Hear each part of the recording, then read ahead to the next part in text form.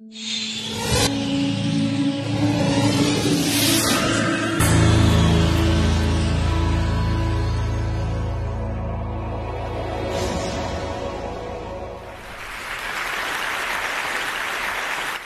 live in an incredibly busy world. The pace of life is often frantic, our minds are always busy, and we're always doing something. So, with that in mind, I'd like just to take a moment to think, when did you last take any time to do nothing? Just 10 minutes, undisturbed.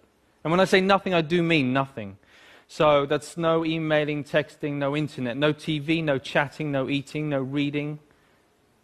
Not even sitting there reminiscing about the past or planning for the future.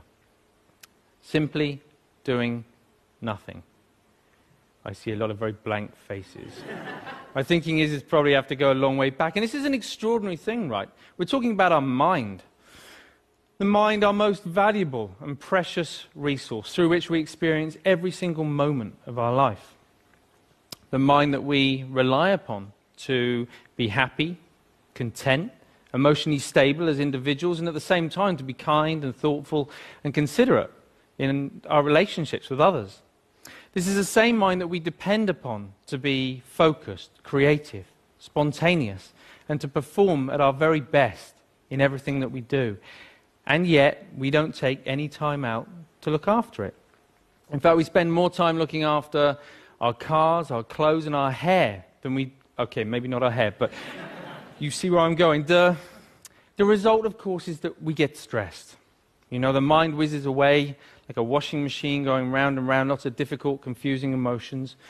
And we don't really kind of know how to deal with that. And the sad fact is that we are so distracted that we're no longer present in the world in which we live.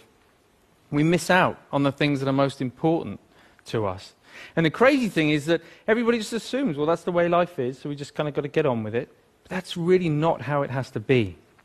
So I was about 11 when I went along to my first meditation class.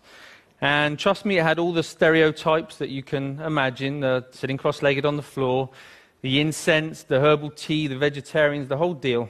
But my mum was going and I was intrigued, so I went along with her. I'd also seen a few kung fu movies, and secretly I kind of thought I might be able to learn how to fly, but I was very young at the time, you know. Now, as I was there, you know, I guess like a lot of people, I assumed that it was just an aspirin for the mind. You get stressed, you do some meditation. I hadn't really thought that it could be sort of preventative in nature. Until I was about sort of 20, when a number of things happened in my life in quite quick succession. Really serious things which just flipped my life upside down, and all of a sudden I was inundated with thoughts, inundated with difficult emotions that I didn't know how to cope with. Every time I sort of pushed one down, another one would just sort of pop back up again. It was a really very stressful time. I guess we all deal with stress in different ways. Some people will bury themselves in work, grateful for the distraction. Others will turn to their friends, their family, looking for support. Some people hit the bottle, start taking medication.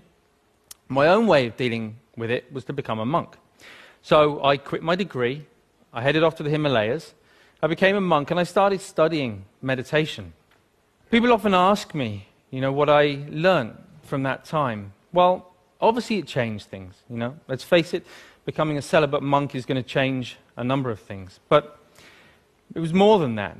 You know, it taught me, it gave me a greater appreciation and understanding for the present moment. By that I mean not being lost in thought, not being distracted, not being overwhelmed by difficult emotions, but instead learning how to be in the here and now, how to be mindful, how to be present. I think the present moment is so underrated. It sounds so ordinary, and yet we spend so little time in the present moment that it's anything but ordinary. There was a research paper that came out of Harvard just recently that said on average our minds are lost in thought almost 47% of the time. 47%.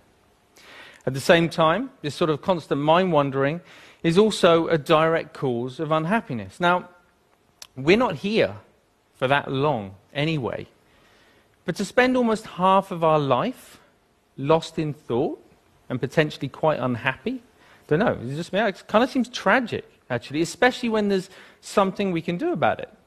When there's a positive, practical, achievable, scientifically proven technique which allows our mind to be more healthy, to be more mindful, and less distracted. And the beauty of it is that even though it kind of need only take about 10 minutes a day, it impacts our entire life. But we need to know how to do it. We need an exercise, we need a framework to learn how to be more mindful. That's essentially what meditation is. It's familiarizing ourselves with the present moment. But we also need to know how to approach it in the right way, to get the best from it. And that's what these are for, in case you've been wondering. Because most people assume that meditation is all about sort of stopping thoughts, getting rid of emotions, somehow controlling the mind. But actually it's quite different from that. It's more about sort of stepping back, sort of seeing the thought clearly, witnessing it coming and going, emotions coming and going without judgment, but with a relaxed, focused mind. So for example, right now, if I focus too much on the balls, then there's no way that I can relax and talk to you at the same time. Equally, if I relax too much talking to you, then there's no way I can focus on the balls. I'm going to drop them. Now in life and in meditation, there'll be times when the focus becomes a little bit too intense and life starts to feel a bit like this. It's a very uncomfortable way to live life when we get this tight and stressed. At other times, we might take our foot off the gas a little bit too much, and things just become a little bit like this. And of course, in meditation, we can end up falling asleep. So we're looking for a balance of focused relaxation where we can allow thoughts to come and go without all the usual involvement. Now, what usually happens when we're learning to be mindful is that we get distracted by a thought. Let's say this is an anxious thought. So everything's going fine, and then we see the anxious thought, and it's like, oh, I didn't realize I was worried about that. You go back to it, repeat it. Oh, I am worried. Oh, I really am worried. Wow, there's so much anxiety. And before we know it, right, we're anxious about feeling anxious. You know, this is crazy. We do this all the time, even on an everyday kind of level. If you think about the last time, I don't know, you had a wobbly tooth. You know it's wobbly, and you know that it hurts. But what do you do every 20, 30 seconds? I don't know. It does hurt. And we reinforce the storyline, right? And we just keep telling ourselves. And we do it all the time. And it's only in learning to watch the mind in this way that we can start to let go of those storylines and patterns of mind. But when you sit down and you watch the mind in this way, you might see many different patterns. You might find a mind that's really sort of restless and the whole time. You know, don't be surprised if you feel a bit agitated in your body when you sit down to do nothing and your mind feels like that. You might find a mind that's very sort of dull and boring, and it's just almost mechanical. It just sort of seems to, it's as if you're just sort of getting up, going to work, eat, sleep, get up. Or it might just be that one little nagging thought that just goes round and round and round to your mind. Whatever it is, meditation offers the opportunity, the potential to step back and to get a different perspective, to see that things aren't always as they appear.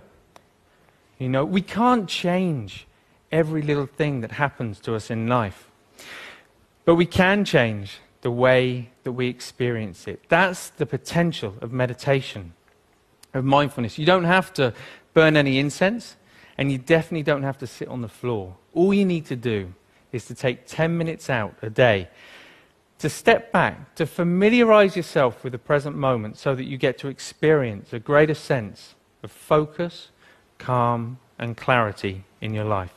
Thank you very much.